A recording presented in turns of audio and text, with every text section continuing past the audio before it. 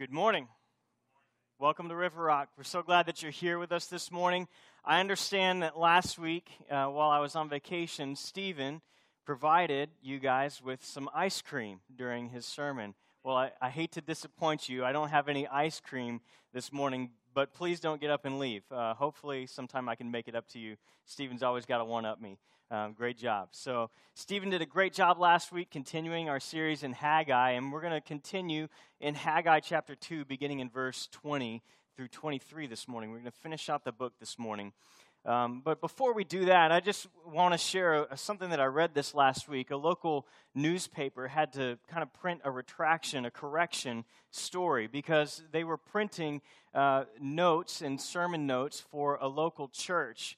And the retraction or the correction that they printed said this. It said, last week we misprinted the sermon title for the First Christian Church.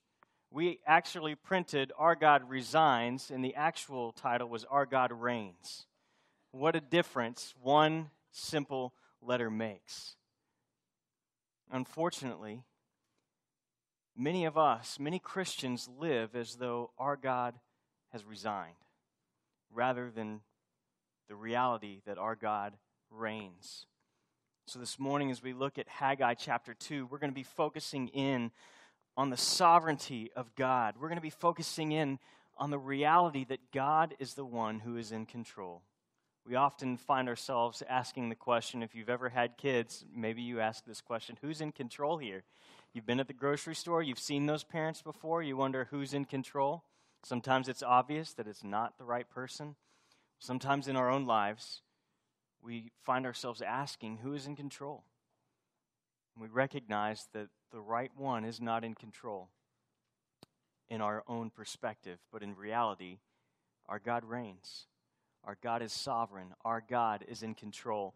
If you're joining us for the first time this morning, just a little bit of recap of the book of Haggai. Haggai was a prophet that lived around the 500 BC. He had been a part of the nation of Israel, the southern tribe of Judah, that had been exiled to Babylon.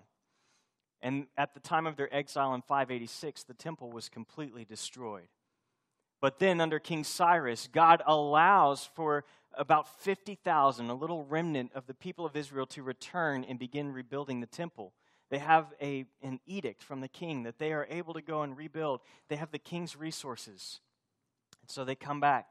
And this small group of people, led by a man named Zerubbabel, who is a descendant of David, they come back and they begin working on the altar immediately. They rebuild the altar. They reinstitute sacrifices just as God had desired them to. And they start to lay the foundation of the temple, but then they face a number of pressures from around the people around them, some of them pressures from within, and the work slowly stops.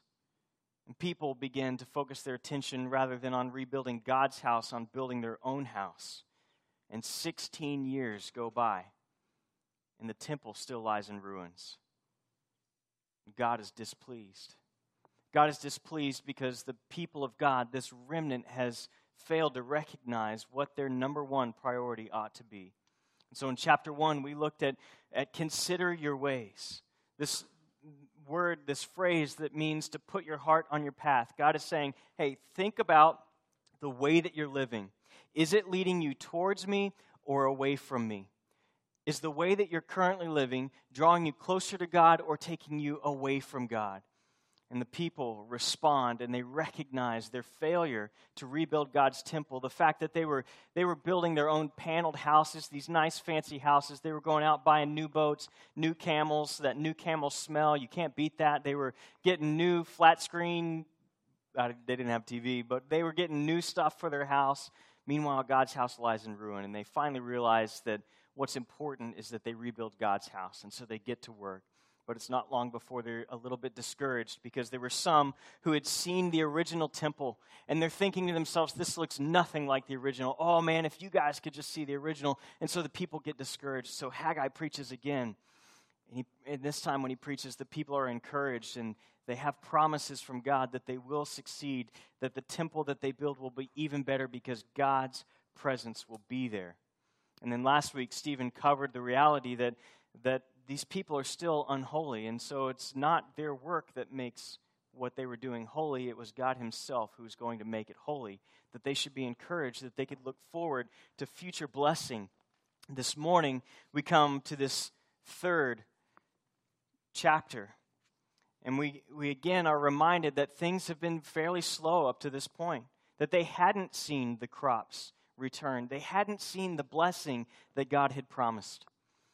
And so it would be easy for them to be discouraged or to think that their God had resigned rather than recognizing that their God reigns. And so that takes us to chapter 2, verse 20 of the book of Haggai. The word of the Lord came to Haggai a second time on the 24th day of the month. All right, 24th day of the month. If you go back to the previous section, it was the 24th day of the 9th month when Haggai preached for the third time. So this is the exact same day. The exact same day as his previous message, God speaks to him again, and this is what he says. He says, "Speak to Zerubbabel, governor of Judah." Now that's interesting. The other passages, the other sermons that Haggai preaches are addressed first to Zerubbabel, the governor of Judah, then to Joshua the high priest, and then to all the people of Israel. The third sermon that he preaches, he asks the priests a question, but we get from the rest of the passage, we see that he's actually addressing the entire congregation of Israel. All the people are addressed. This is the only one, this is the only sermon that Haggai delivers that is addressed only to Zerubbabel. And who was Zerubbabel? He was the governor. He was a political leader of the people. So, this is what he says. He says, "I'm going to shake the heavens and the earth. I will overturn royal thrones and destroy the power of the Gentile kingdoms. I will overturn chariots and their rulers. Horses and their riders will fall, each by his brother's sword. On that day," this is the declaration of the Lord of hosts, "I will take you, Zerubbabel, son of Shealtiel, my servant."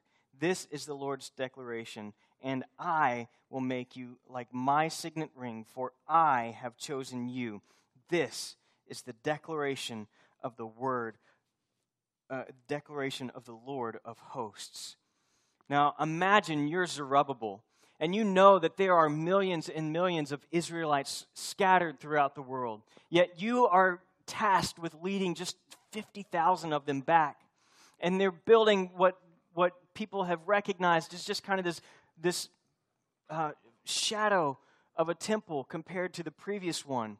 And so just as the people had been discouraged before, you can imagine that Zerubbabel is probably a little bit discouraged. That God, I'm leading these people back.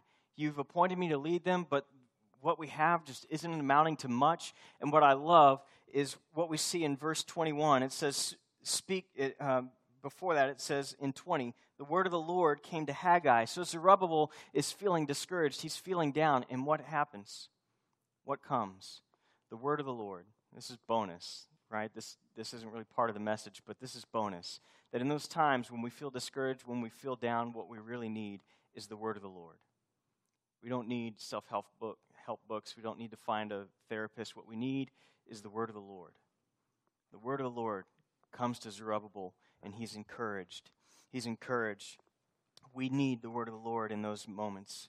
We see in this chapter, in these few sections, these few verses, we read about God's divine judgment that's coming. If you want to read more about what that's going to look like, this points us ultimately to the end times, when Christ will come again, when God will finally rule, and he will finally destroy, he will finally reign. And if you want to know what that final battle looks like, you can go to Daniel chapter 2, Revelation 16 and 19, and Zechariah 12 and 14. And they tell us about the Messianic kingdom, the kingdom of Jesus Christ that will replace all the Gentile kingdoms, all the kingdoms of this earth.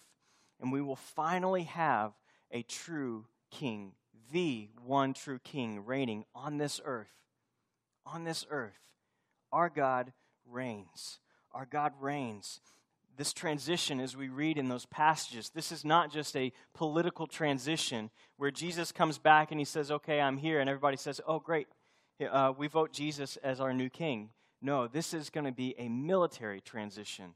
There are going to be battles, there are going to be wars, there are going to be fights, but we know in the end who wins. We know that in the end, Jesus Christ will reign on the throne. And that's what these verses are pointing us to. God had chosen Zerubbabel to carry on the Davidic line. He's from the line of David. One of his ancestors was King David. His grandfather was Jehoiakim, who was king at the time that Judah was sent into exile. And there are some important things that God says about Zerubbabel here. He says that I will make you like my signet ring. Now, that signet ring was something that was very important in those days. It was a symbol of authority. The one who had the ring was able to put the king's stamp on important documents, on treaties, on trade agreements. It was the king's signet ring that meant that that person had that authority. And so the king usually would keep it around his neck, but there were times that he would give it to someone else and say, I'm giving you my authority to make this decision. And so they could press that signet ring into the wax. And anyone who received a letter with that stamp on it knew that this command was as good as coming from the king himself, because it had his stamp on it. It had his royal seal. And God tells Zerubbabel, I will make you like my signet ring. Now, something that's important for us to recognize is that in Jeremiah 22, when God speaks to Jehoiakim, Zerubbabel's grandfather, at the time of the exile, he says, if you were my signet ring, I would remove you from my hand and give you to Nebuchadnezzar. This is one of David's descendants. David was promised that he would have an heir that would reign on the throne forever. Yet God says, I'm about to remove you from my hand and hand you over to one of these pagan nations. And he does. So here, when we see that Zerubbabel is called, as God says, I will make you like my signet ring, what God is doing is he is reversing that curse that came when the line of David, the people of God, no longer followed his ways. So now he has Zerubbabel, and he says, I'm going to reaffirm my covenant with you. I'm going to make you like my signet ring. Now, it's important that we recognize that he doesn't say, I will make you my signet ring, but I will make you like my signet ring. Okay, so we know that ultimately this is pointing to Jesus Christ. This passage is pointing us completely to Jesus Christ. But in the Old Testament, what we have, it's called types. We have types of messiahs, right? So we see this going back to Abraham and to Moses and to David, that there are people, figures that represent, they foreshadow the coming of Jesus Christ. They foreshadow some of the things that he will look like. They are not the Messiah, but they kind of foreshadow what is to come. They let us know what we have to look forward to, something that's even better, something that's even more perfect. And so Zerubbabel, when God says, I will make you like my signet ring, he's saying, hey, I'm going to make you like the coming Messiah, that you are going to be a foreshadow of something greater than yourself that is to come. And we see this again as he calls him my servant. My servant. It was a term that was used throughout the Old Testament. It's used of David. It's used of a number of people where God says, you are my servant. You are the one who's pointing to Jesus Christ. And so we have all this happening here. We have all these things taking place. And we know, as I said, that all these things that we read about, the wars, the overturning of kingdoms, the signet ring, the servant, that these are all foreshadowing Jesus Christ. Because Jesus Christ is God's eternal plan. And this is what I want us to focus in on this morning. The first thing that I want us to focus in on is that God is sovereign, God is in control, and he will accomplish his eternal plan. Right? God is sovereign. God is the one who is in control. 6 times in this passage he says, I am going to shake the heavens and the earth. I will overturn royal thrones. I will overturn chariots. I will take you and make you my servant. I will make you like my signet ring. I have chosen you. 6 times he says, I. Who is in control here? God. God is in control. God is in control. Zerubbabel is simply the servant. God is the one who is in control, working all things for his purpose, his eternal purpose, moving the people towards the coming of Jesus Christ. We can read many more verses about God being in control, God's sovereignty. One of them is found in Isaiah 14:24. The Lord of hosts has sworn, as I have purposed, so it will be. As I have planned it, so it will happen. And then I love this one in Isaiah 46, 8 through 11. Remember this and be brave. Take it to heart, you transgressors. Remember what happened long ago. For I am God and there is no other. I am God and no one is like me. I declare the end from the beginning, and from long ago what is not yet done, saying, my plan will take place. And I will do how much? I will do all. I will do all my will. I call a bird of prey from the east, a man for my purpose from a far country. Yes, I have spoken, so I will also bring it about. Read this last part with me.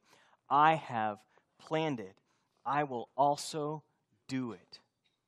God's promise is as good as complete from the moment he makes it. From the moment he makes that promise and he says, here's what's going to happen, you can trust that it will happen. God is sovereign. God is in control. And I think this is something that many times we have different circumstances that come up in our life when we get anxious and we try to take control of our own lives. It feels like the world is careening out of control and God is just barely holding on to the reins. But we have to recognize that God is in control. And sometimes in those difficult moments, what we find is we find ourselves trying to take the reins rather than trusting and believing that God is in control. And it's in those moments when we do that we take God off his throne and we put ourselves on his throne. And whether or not we would acknowledge it, through our actions, we demonstrate that we do not truly trust in God's sovereignty. I don't know if you've had moments like that in your own life. Maybe it was a difficult time that you don't understand why it's happening. And there may not be any good explanation. But we have to trust that God is in control, that God reigns. He has not resigned. I know for me, when these moments come up in my life, there's a scene from the movie Rudy that just reminds me exactly of everything that I need to remember.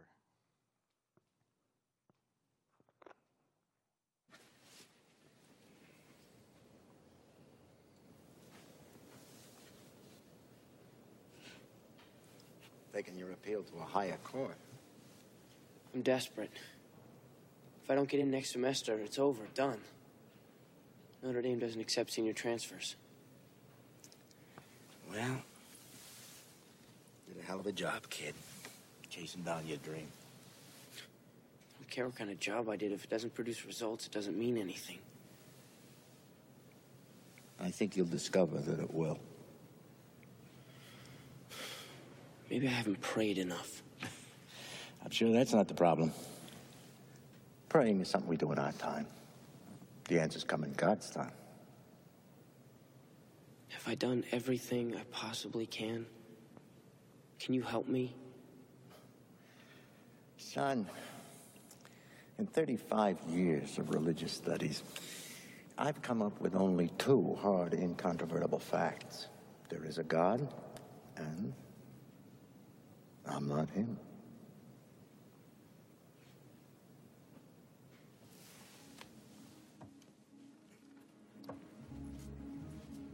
There is a God, and I'm not him. What a great and simple truth that we ought to remind ourselves of often. I don't know about you, but in those moments when life seems out of control and I'm tempted to take the reins, I just need to remind myself that I'm not God, that there is a God who reigns, and that I'm not him, that I need to let him be in control and trust his plan. I'm sure this is something that Zerubbabel needed to remind himself of often. Because see, although these promises that God makes here of overturning chariots and overturning kings and overturning nations, God makes these promises to Zerubbabel, yet Zerubbabel never lived to see these things happen. Zerubbabel never lived to see the Gentile kings overturned. Zerubbabel never lived long enough to sit on the throne of King David. Zerubbabel didn't live long enough to see his name appear in the lineage of the Messiah, Jesus Christ. You can go to both Matthew and Luke, and in those genealogies, you will find Zerubbabel's names in both places. He didn't see these things coming. He didn't get to see the Messiah. Back in Haggai earlier, chapter 2, verse 6, God says, in a little while I'm going to shake the nations. And then here again, he says, I'm going to shake the nations. And it would have been easy for Zerubbabel to say, I'm waiting for this shaking. I think I'll just go make it happen myself. But instead, he's patient and he waits on God, yet he never sees it. What we have to realize is that in a little while for God is not the same as in a little while for man. And if you've ever been on a road trip with children, then you know that their perception of a little while is different than your perception of a little while. Not this last week, but the week before last, I was out. I got to travel on vacation. We went down to Houston with the kids to see my family, and then we went on to the coast. And the first part of the trip was going great. The kids, they were tired still. They fell asleep, and we went all the way. We made it to our first stop, which is always Buc-ee's on 290. So we stopped at Buc-ee's, and then the kids woke up. And it wasn't long after they woke up, we're only about an hour and a half, 2 hours into a 4.5-hour drive, that they start asking, are we there yet? How much longer? And I've decided that since they can't really tell time, and much like dogs, they probably don't have a perception of time this time in their life, I just say, well, 2 more hours. And of course, 5 minutes later, well, how much longer now? 2 more hours. Didn't matter when they asked if we had 4 hours or 10 minutes, 2 more hours. That was the answer. And so they kept wanting to know how much longer. And I would say, a little while. And so we go on this trip. We get to Houston, and of course, it's another hour and a half through traffic to get to the other side. Are we there yet? No. How much longer? A little while. We're on our way back, and Malachi says, Daddy, I'm done driving. And we're about halfway from Padre Island to Austin, so there's not much we can do. I'm like, I'm sorry, buddy. There's nothing I can do. I can't go any faster. I can't make us just be home. And he goes, yeah, well, I'm done. And it's like, okay, why don't you just take a nap? Thank goodness for a DVD player that came with our van so we could pop in a little VeggieTales for them to keep them entertained. But their idea of a little while, when I would say, hey, we'll be there in a little while, we'll be there in 2 more hours, their idea of a little while wasn't the same as my idea of a little while. We have to recognize that God's idea of a little while is not the same as ours. God had something far greater in mind for Zerubbabel than just to see his own kingdom restored. God had his own eternal kingdom in mind. And Zerubbabel was patient, and he waited for that. And he said, okay, I'd love to see this happen in my lifetime, but I'm going to trust you, God. One other thing that I notice in here about God's sovereignty, the reality that he has a plan that he will accomplish, is that there are no conditions that God places on this. He doesn't say, I hope to be able to, Zerubbabel, if you're willing, if you will be my servant, then I will do these things. No, God says, I'm going to do these things. I am going to do these things. Now, that leaves Zerubbabel with a choice. He can go along with God's plan, or he can fight against it. He can fight against it. God's plan will be accomplished with or without Zerubbabel. And this is something that we need to remind ourselves of. Verse 23, it says, I will take Zerubbabel, son of Shealtiel, my servant. This is the Lord's declaration, and make you like my signet ring. For I have what? I have chosen you. This is the declaration of the Lord of hosts. And this is what I want us to take away from this, is that God chooses us to participate in his plan. God chooses us to participate in his plan. God didn't choose Zerubbabel because of something good that Zerubbabel had done, or because of any offering that Zerubbabel had made. Why is it then that God chose Zerubbabel?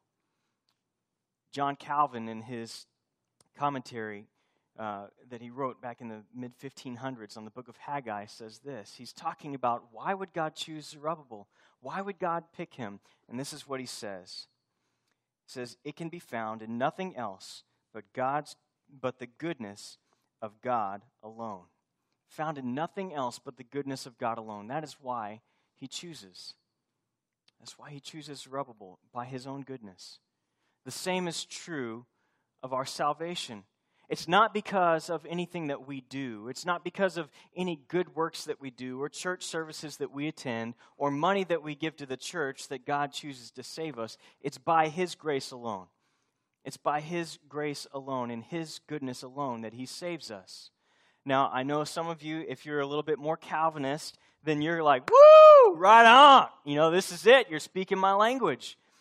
But let me finish, because there was still the choice that Zerubbabel had to make to participate in God's plan. And we're faced with that same choice when it comes to our salvation. God graciously gives us His salvation, not based on our works, but on His grace alone. Yet we are responsible for responding in faith to Jesus Christ, acknowledging, number one, that we are sinners and that our sin separates us from God. But as Romans 5:8 tells us, God demonstrates His love for us in this, that while we were still sinners, Christ died for us. And we acknowledge that, and we believe that Jesus is the Son of God who lived a sinless life, died on the cross, was buried, and on the third day rose again. And we believe that He's coming again. And it's when we put our trust in that we're able to receive the gift that God has given us. We're able to receive that gift and participate in it. If you're here this morning, and that is not something you have ever done, I want to encourage you today. I want to encourage you with the reality that God has chosen you. God has chosen you, and He is inviting you to respond in faith by trusting in His Son, Jesus Christ. Now, I know for some of you, this is confusing. How can God be sovereign, yet man still have a choice? And the honest answer is that I don't know. I don't know. I've studied Scripture. I spent a lot of time in college studying this exact topic because I wanted to know who was right. And in the end, I found out that everybody's wrong, that God affirms both His sovereignty in Scripture and His choice of us, yet He also expects us to respond in faith, that we're not just puppets that God is dangling and He's making us do certain things or not do certain things. And so I don't know how the two work exactly, but I believe that it's not something we're going to figure out this side of heaven. And so what I want us to focus on is the reality that God has chosen us and the reality that He expects us to respond in faith. That He expects us to respond in faith, not because of our own good works, but because of His work through His Son, Jesus Christ. I think Jonah 2:9 says it best. Salvation belongs to the Lord. Salvation belongs to the Lord. Now, something that hit me as I thought about that this week, as I thought about this section this week, that God chooses us to participate, yet He expects us to respond. It's up to us to respond, choose whether or not we participate in that plan, because God's plan will be accomplished with or without us. So how do we do that? Well, as believers, those who've put their trust in Jesus Christ, we have Ephesians 2:8-9. For it is by grace you've been saved through faith, and that not of yourselves, it is a gift of God, not as a result of works, so that no one can boast. And no one can boast. Very clearly, we see in this passage that we are saved by God's grace through faith in His Son, Jesus Christ. It's not of our works. It's by God's grace alone. But look at verse 10. Verse 10 says this, for we are His creation, created in Christ Jesus. What is that word there? What does that say? For, not by. There's a big difference. Created in Christ Jesus for good works, which God prepared ahead of time so that we should walk in them. So that we should walk in them. What are those good works? First and foremost, those good works that God saved you for is the spreading of the gospel. God saved us not so that we could just sit here on Sunday morning and become more holy, that we could be more like Him, that we could look better and feel better about ourselves because I know more of the Word of God than my neighbor does. No, that is His desire for us to grow in holiness, but His desire is for us to be spreading the good news of His Son, Jesus Christ, with the people around us where we live, work, and play. That's His number one desire for us. That's the work that He has for us to do. That's the temple that He wants us to build. The people of Haggai's day had a physical temple to build. What God calls us to build is His kingdom, which means that we need to be giving every man, woman, and child repeated opportunities to see, hear, and respond to the life-changing reality of Jesus Christ. And there's another part of that. There's another part of those good works, and it ties in with this first one, the evangelism, the sharing of the gospel, and that is serving here on Sunday morning. We are at an exciting time at River Rock Bible Church. I know it doesn't look full in here this morning because everyone's on vacation, but think back just a few weeks ago, back to the month of May when we had 90 people sitting in this room, and how full it felt and how many voices there were. We've grown 80% in this past year, and the elders of River Rock Bible Church believe that God is going to continue to bless us with that kind of growth as we seek to reach every man, woman, and child. And so in order for that to happen, we've got to go to 2 services to make room for more people who are far from God, who wouldn't normally attend service, that we've invited, that will come and sit with us. And in order for Sunday morning to happen, that means that each one of us needs to use the gifts that God has given us to serve here on Sunday morning. You're not just serving your church family. You're serving those who've yet to put their trust in Jesus Christ. You're serving children who, for the first time in a Sunday school class, will hear the gospel preached. For the first time, they'll sing songs about God, about Jesus. For the first time, someone will receive a warm handshake from the church rather than being shunned because of some sin in their life. You have an opportunity to be a part of that. So my question to you this morning is, how are you going to participate in God's plan as His servant? How will you participate in God's plan as His servant? This final message of Haggai teaches us that the world is often frightening. There are frightening circumstances. There are powerful enemies of the gospel. And personal discouragement isn't a good reason for us neglecting the work that God has called us to. Just because the Supreme Court hands down a decision that we do not agree with because of what Scripture teaches us is not a good reason for us to go into a hole and decide that we're no longer going to participate in God's plan of sharing the gospel with every man, woman, and child. It's not a reason. God is still in control. God is still sovereign. His message to the people from earlier in the book of Haggai, chapter 2, when he says, be strong and work, that's the same message he has for us today. Be strong and work, building my kingdom, going to every tribe, nation, tongue, and people, sharing the good news of Jesus Christ. We have to remember, our God has not resigned. Our God reigns. Do you believe that? Do you believe that our God reigns? Amen.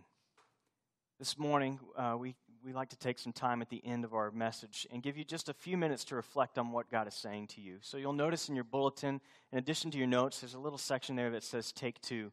At this time, we're just going to take 2 minutes, and what I'd ask of you there is in this time, just reflect on what God is saying to you. What is He saying to you through the message, maybe through a song or through something that you read earlier this morning from His Word? What has God been saying to you this morning? And write that down. Make a note of that so you can remember what God has said to you. And then below that, there's a space where you can write what you will do about what God said this week, that you could act on what He said, that your actions would line up with what you believe He's called you to do. So at this time, Stephen and the worship team are going to be playing a song for us. It's a very simple song. Feel free to join in at any time. It's called Our God Reigns. It's a very simple reminder that our God reigns. At this time, would you take 2?